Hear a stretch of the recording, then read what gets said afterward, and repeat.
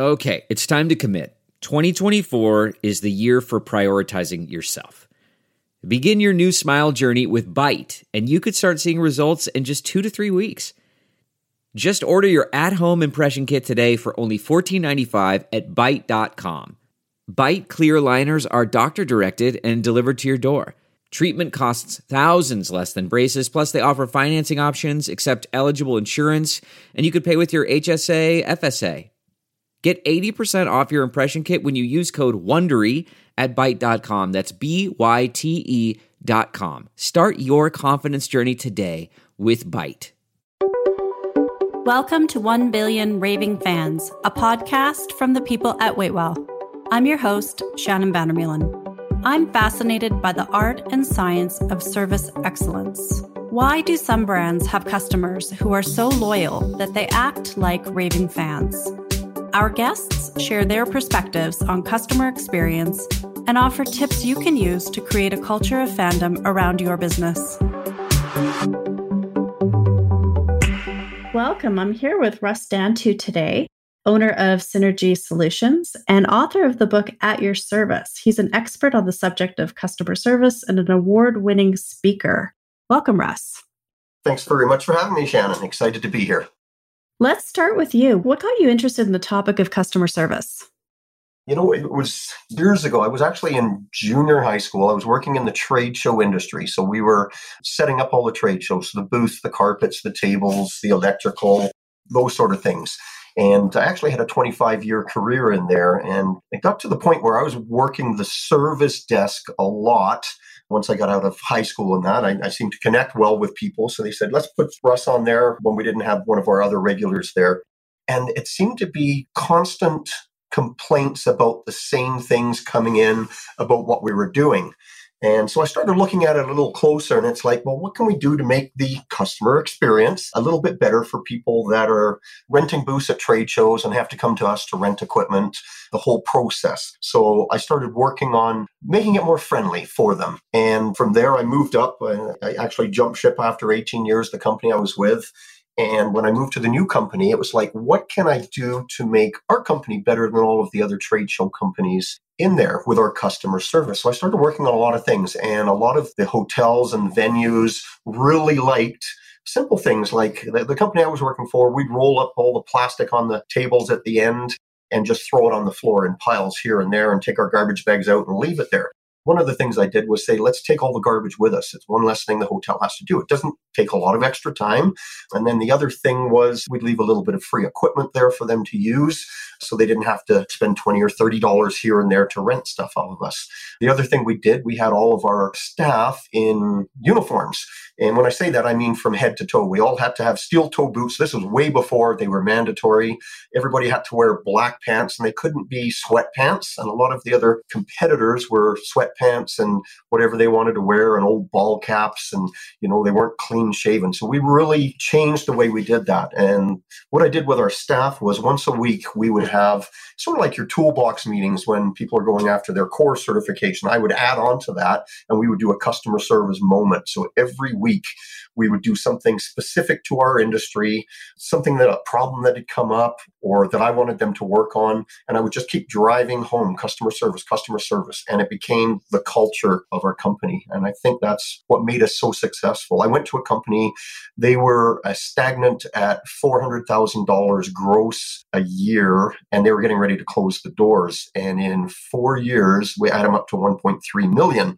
So it was a huge turnaround. And then they sold the company back to the company I originally worked for. So I knew the writing was going to be on the wall pretty quick that I wouldn't be in that industry much longer. But that's where I got my start with it. And from there, people started saying, hey, can you teach us how to do that? So I built my speaking business around it. I love so much of what you just said. One thing that stuck out for me is process. I always say process is everything. And it's so important when it comes to customer service. People focus on these sort of exceptional moments and the connection with the person. That's really important. Connection's really important. But a lot of times it just comes down to consistently doing what needs to be done to make the customer happy, not just sometimes or one time, but consistently every time.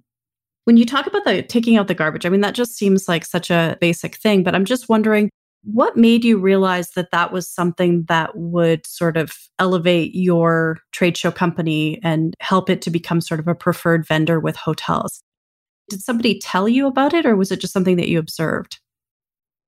It was a constant complaint coming up from the hotels, and especially the company I was working for. We used to staple our skirts on. So when you pull the staples off to fold them up at the end, you pull the staples out. Not all the staples made it into the paper tops or vinyl tops that you rolled up. So it would be all over their carpets. So the first thing we did, we actually went to a Velcro system so that there was no more staples. But if the staples that were getting into the flooring and everything, it was wrecking their vacuum machines.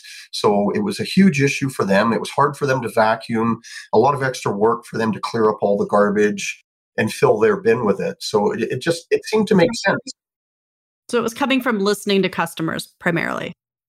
So one thing that I've noticed when you start looking at customer service is you start seeing how organizations talk about their customer service. So one thing that I've noticed is that pretty much every organization says we have the best customer service. Like it's on every website you go to. And yet anecdotal evidence would suggest exactly the opposite.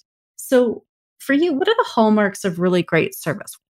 What does an organization have to do in your mind to actually be able to say that they offer great customer service?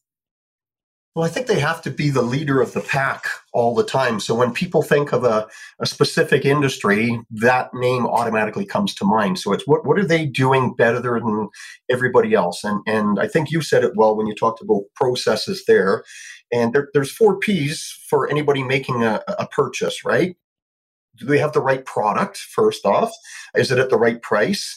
Those are 2 things we can't always control because competition is competition, and most people are going to have a similar product at a similar price to us. Sometimes it's a lot cheaper, but then you're getting what you paid for. But the other 2 Ps that are so important, and I think this is what sets the elite customer service people apart, is the people you hire and train and the processes that you put in place. And I always say you've got to jump over the other side of the counter and be the customer in your business. And too often the people on your side of the counter, they're so wrapped up in their day-to-day. This is the way we do things. This is the way it is. They don't think about how that person is feeling dealing with them. But if they actually put their feet in their shoes and said, okay, I'm a customer for a day, would I appreciate this? Does this seem like the easiest way to do things? And I think when we're setting up processes, a lot of businesses make the processes easier for their employees, and they're thinking about the customers. And I know you've done really well with that, right? You've nailed it with what do people hate doing? They hate waiting in lines, right? So how can you make that whole experience so much more friendly and exciting for them? And that's what every business needs to do is simplify processes, make it customer friendly, and you'll almost naturally rise to the top. So product, price, people, and process. That was my 10th question. So that's awesome that we touched on that already. And another recurring theme from your book that I picked up on, and you approach it, you use different acronyms and different expressions for it. But to me, the theme that you're talking about really is integrity.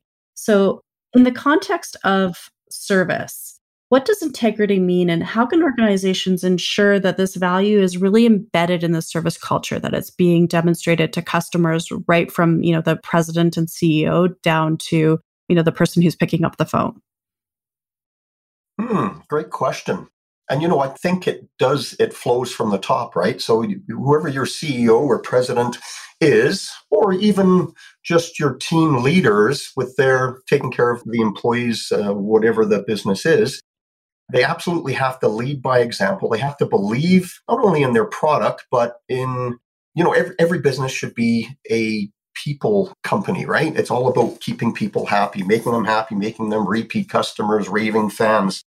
Definitely flows from the top down. So there's got to be extensive training done and consistently done, not just here's the half hour on customer service, doing those weekly meetings or bringing in people that can help you with that, or even just having different people in your company run some customer service sessions so that you hit on every area that has been a concern before, and just to really elevate your game. Oh, yeah, absolutely. So do you think that service is something that everybody is capable of doing? Or do you think that inherently some people are sort of built for a customer facing role and some people aren't? Is it something that can be coached for anybody? I think we can all get better at it. I think some people are more natural. And when I say more natural, if you look at the different personality styles, so you get people that are relators and they're all about wanting to fit into the crowd, be a part of the herd, be a part of the solution. So those are wonderful customer service people. More so the extroverts, I would say, are better because they can connect with people a little easier. That doesn't mean introverts can't connect, but sometimes introverts can come across the wrong way. So if we use the personality like a typical accountant or an engineer, they're numbers people. So if a customer comes up to your desk and they're complaining about something, the analyst in them would be processing it in their head and thinking about an answer and going this and this and this, but they'll be just staring at them blankly. So the customer's probably going to get frustrated because they're going, is this person even listening to me?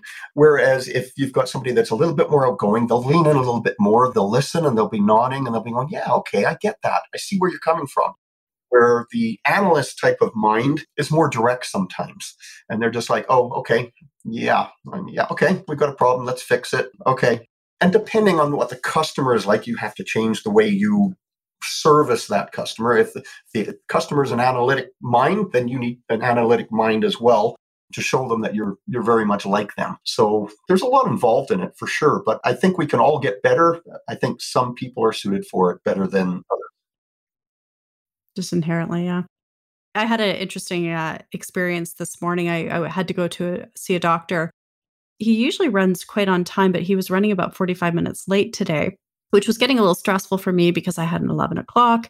So I waited in the waiting room for about 45 minutes. Nobody said anything to me. And then after about 45 minutes, the assistant came and took me into the room. And as she was doing that, she said, oh, we're really sorry. Our first patient took about an hour. And so we got behind, and that's why we're running behind. And, instantly, I wasn't angry before, but instantly I just felt relaxed because I just so appreciated having that explanation. But the interesting thing when I started thinking about it afterwards is why didn't the receptionist who was in the waiting room just make a general announcement and say, we're really sorry, this is why we're running late? It would have made a huge difference. And, in that example, I don't think it necessarily comes down to personality. I think that that's just something that could be part of the training process. When this happens, this is how we respond. When this happens, we proactively communicate with customers in this way. Yes. Yeah, absolutely bang on with that, right? It's such a simple solution. And then everybody that's sitting there waiting would have gone, oh, okay, now I understand. And if they had a tight appointment, they could come up and say, hey, I'm going to have to rebook or something like that, instead of leaving you stressed, wondering if you're going to make it to the appointment or have to leave. Right. So you talked a little bit about sort of introvert and extrovert and sort of these, inherent personality components of how they impact service delivery and might have an impact on how staff interact with customers. In your book, you also talk a bit about generations and how they sort of view their relationship with work. Do you see this also having an impact on how they view their role as a service provider? So, just looking at sort of Gen X versus Gen Y or millennials or whatever. Do they have different sort of views on what service is and what their role is in sort of representing the brand? You know what? I think the younger generations are misunderstood. And the thing is, because people think, oh, they're young, what could they possibly know or offer that we have so many years of experience? So we obviously know a lot more than them. And I think that's where a lot of businesses make a mistake because they do have a lot to offer. They may be better at brainstorming solutions because they're more fresh into the role and everything. The other thing is they want to be trusted, and we don't always do that, right? We don't give them opportunities because they're younger. And I think that's why we also see the younger generation jump ship a lot quicker and a lot more often because they're not having their needs filled as employees as well. So I think all generations can do a really good job. I think it's done a little bit differently. I'm Generation X, so some people say, oh, you're old school in the way you think things through and everything. But everybody needs training, no matter where they're at, for sure. But I think the younger generations, you've got to give them a little bit more freedom, a little bit more responsibility, and the training as well. And I think they'll thrive in that situation. Right. Because the one thing that you're kind of touching on there is sort of engagement, right?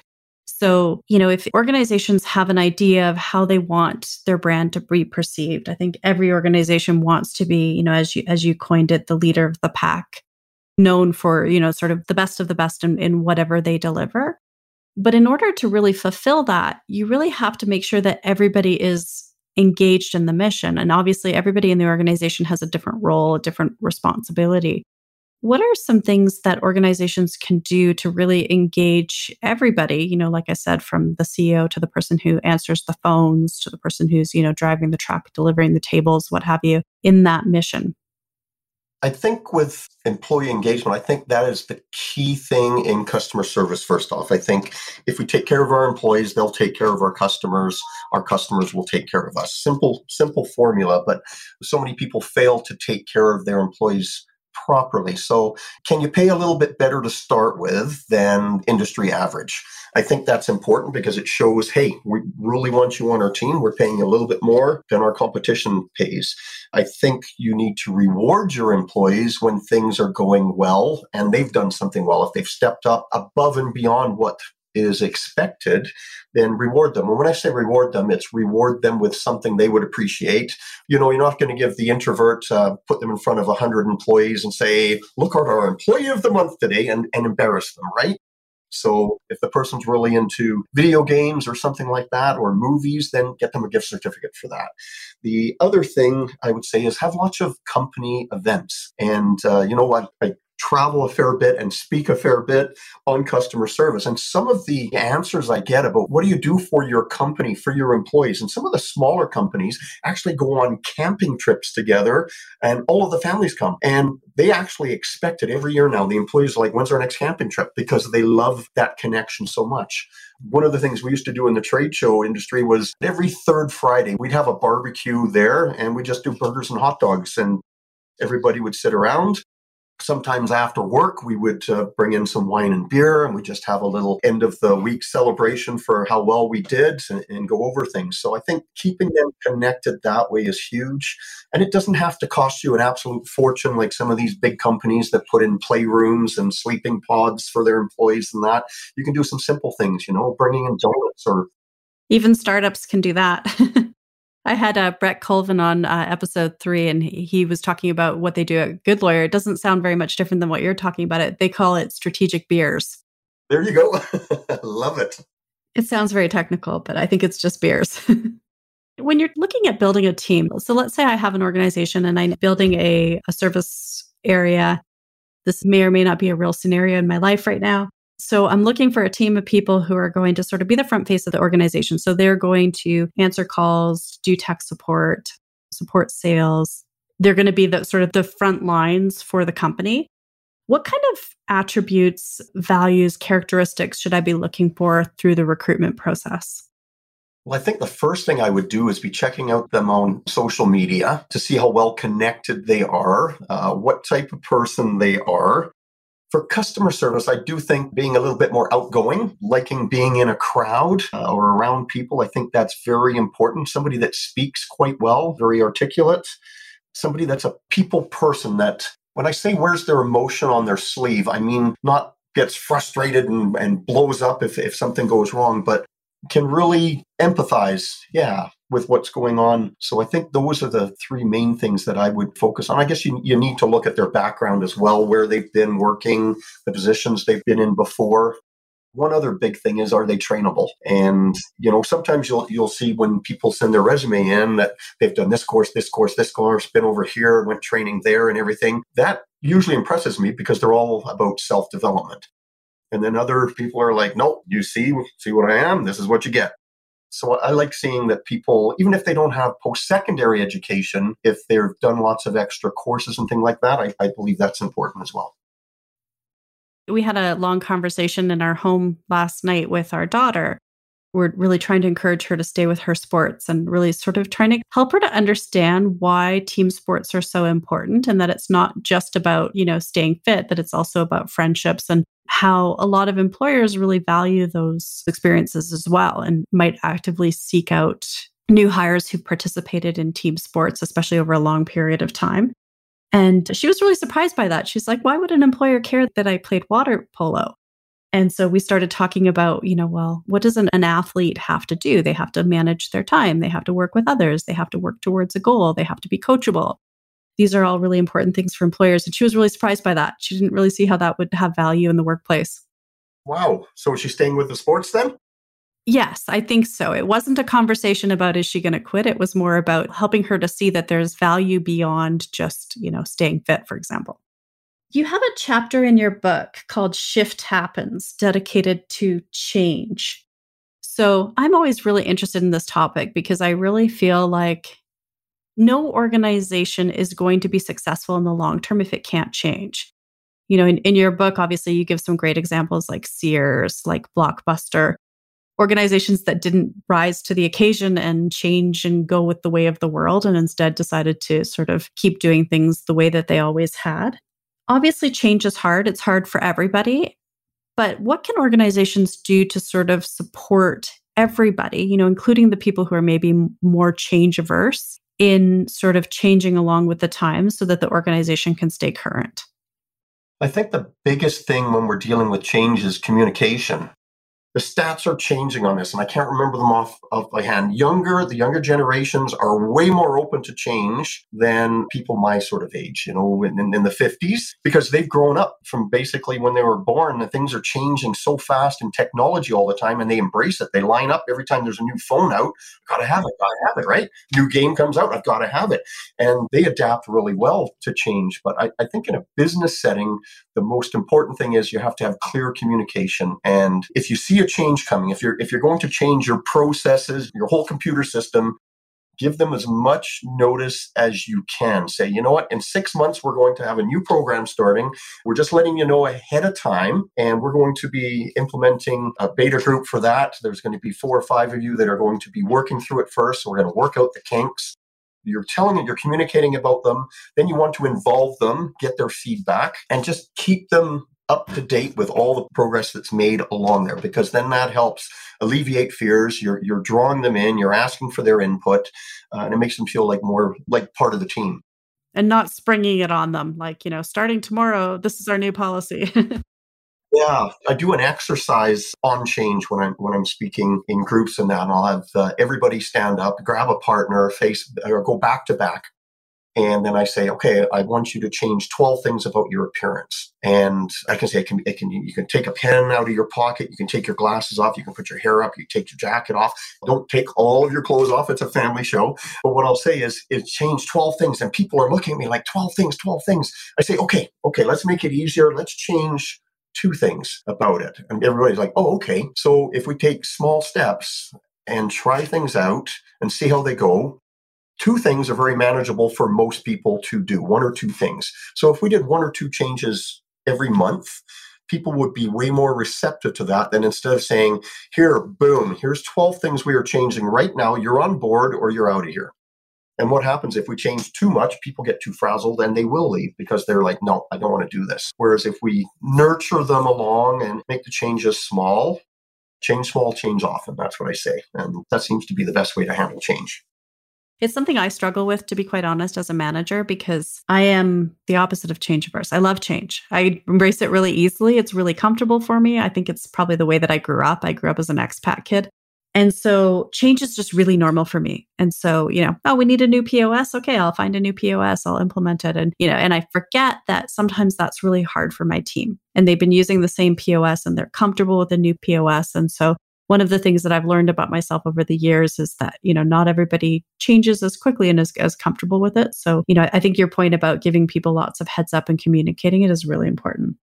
I know for me as well, I don't like change. I have to teach people how to change and everything. But, simple things like when I know I have to get a new iPhone and it's like, oh no, there's going to be tons of new things I need to learn. And I get all panicked about it.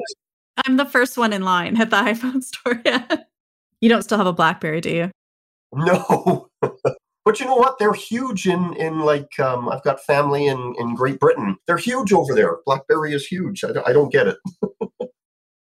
Okay, let's talk about unhappy customers. So you've got a whole, again, lots of references in your book, but a whole chapter where you talk about different types of unhappy customers. So you talk about Silent Sam, Whiny Wilma, and Grumpy Gus. Can you just take us through that really quickly? Your silent Sams, I believe it is, 96% of unhappy customers are going to be silent Sams. They're the people where you know something's wrong. You can look at them, or maybe you've done something that you know is going to upset them, but they don't say anything. And you might even say to them, is everything okay? And they're going to go, yep, everything is fine.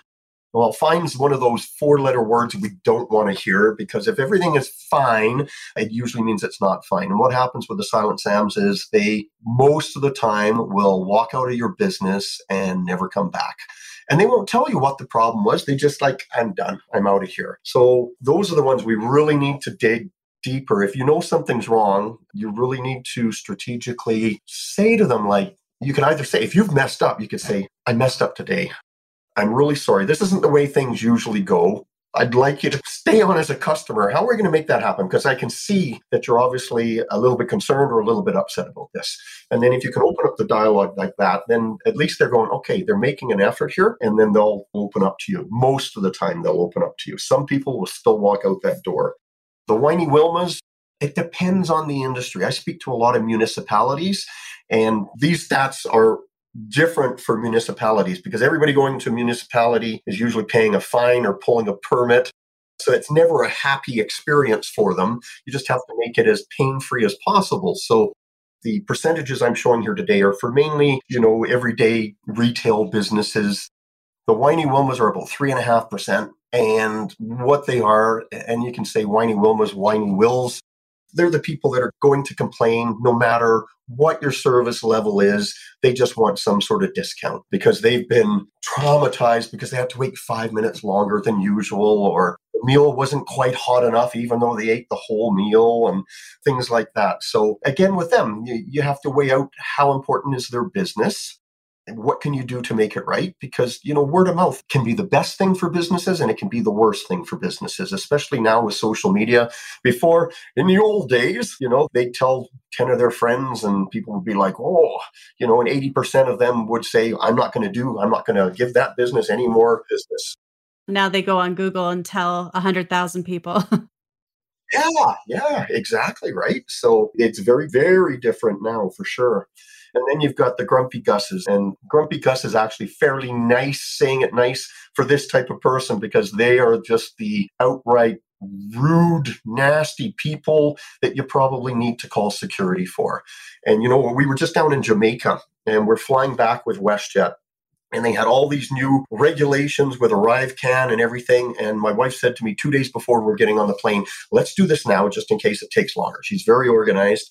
And it took us like 45 minutes to fill out this form and everything. Well, this family, it was, a guy in his probably 35. He had his wife and two little kids there. And then he had his brother and sister and their family there. Well, we're about 4 wickets down and we're having a great time talking to our lady. She was very friendly. And all of a sudden we hear this guy screaming his head off. Like he's almost over the counter there and everybody's staring at him. And I should have walked over there and said something, but I didn't because there was like 250 people in line and everything. It's like, okay, whatever. But he was mad. We don't even know really why he was mad. I think it was that they hadn't filled out the ArriveCAN ahead of time, and now it was a huge issue, and he was worried about missing his flight. Well, he was so belligerent, they let the rest of the family on the flight, and they wouldn't let him on the flight because he just wasn't calming down. So those are the type of people you definitely need to call security because they're just going to rant and rave, and you don't want them as a customer. Even if they're going to say bad things about you, anybody who knows their true character isn't going to pay too much notice to it. And more importantly, I think the whole idea of, the customer is always right. What that means is that your loyal CSR is not, and that they are somehow obliged to sort of take that flack and, and absorb it as if they're not humans that have, real feelings and don't want to be insulted or yelled at. You obviously said, that you feel like the airline did the right thing in not letting that customer on, but sort of in the long term, even when there's not sort of the extreme situation where security gets called or the person's removed from the flight or whatever, we do have lots of situations where, whether it's a, person working for a bank answering telephone banking questions or a person working at a registry or a wicket at the airport are really having to absorb a lot of customer frustration. And it seems like COVID has really escalated a lot of that. So what should managers be doing to really support these frontline workers? That's a great question, Shannon. It's a tough question too, because COVID is still fairly fresh and we've got a lot of people out there. We don't know what's going on in their day-to-day lives. A lot of people are struggling still, not working, reduced work. Bills have piled up. They haven't been able to make their payments, or even simple things like maybe they've had a fight with their spouse before they came in there. I think we need to constantly have our employees' backs, especially in front of customers. And if we see something that's done wrong, then we can pull our employee aside after and have a chat with them. But I think reinforcing the fact that they are an important part of the team, that they've got a tough job, letting them know that, it's going to be tougher than normal with COVID going on. And these are the reasons why. So reminding them not to take it personally. Most of the time, the person on the other side of the counter is not mad at that person. They're mad at the process or what's happening around it, but not the individual that is serving them. So, just keeping in constant contact. And it's harder during COVID, but you want to check in with your employees more often than not now, just to make sure they are okay mentally and physically as well. Yeah. And also do it, wearing a mask and 6 feet apart. It is challenging. I find it hard to sort of support my staff these days with the physical restrictions that are in place, because I can't get close enough that they, and I can't take my mask off and they can't really see my face. And it's hard to communicate empathy and to really connect with the people who are really the face of my business in a meaningful way at a distance. But the eyes are the gateway to the soul, are they not? So yeah, it's so much harder. Mine are always clouded up though with the glasses and the mask. Well, and it's harder to read your customers as well, right? Because you cannot see their full face either. So yeah, it's certainly a challenging time to be delivering great service. Well, Russ, it's been fantastic talking with you. I've really enjoyed the conversation. Have a look at our website. If you go to waitwell.ca and click on podcast, you'll be able to see all the show notes with links to Russ's profiles, and you can find out where to get his book at your service. Thanks for joining us, Russ. All right, Shannon, thanks so much for having me today. Thank you. Thanks for listening to 1 Billion Raving Fans. If you enjoyed listening, please follow or subscribe and tell a friend. Visit www.waitwell.ca to download a tip sheet you can use to create 1 billion raving fans for your business. Produced and distributed by the Sound Off Media Company. You looking to make the most out of this life and optimize your personal wellness? Then check out the Natural Man Podcast. Join me, host Mike C., as we explore all areas of human wellness, physical, mental, and emotional. Learn strategies to optimize your own well-being and be in the driver's seat of your own health. Remember, your doctor works for you. Learn biohacks, neurohacks, ways to improve sleep, and ways to optimize your body and your mind. Check us out on Apple, Spotify, the Fountain app, and at naturalmanpodcast.com.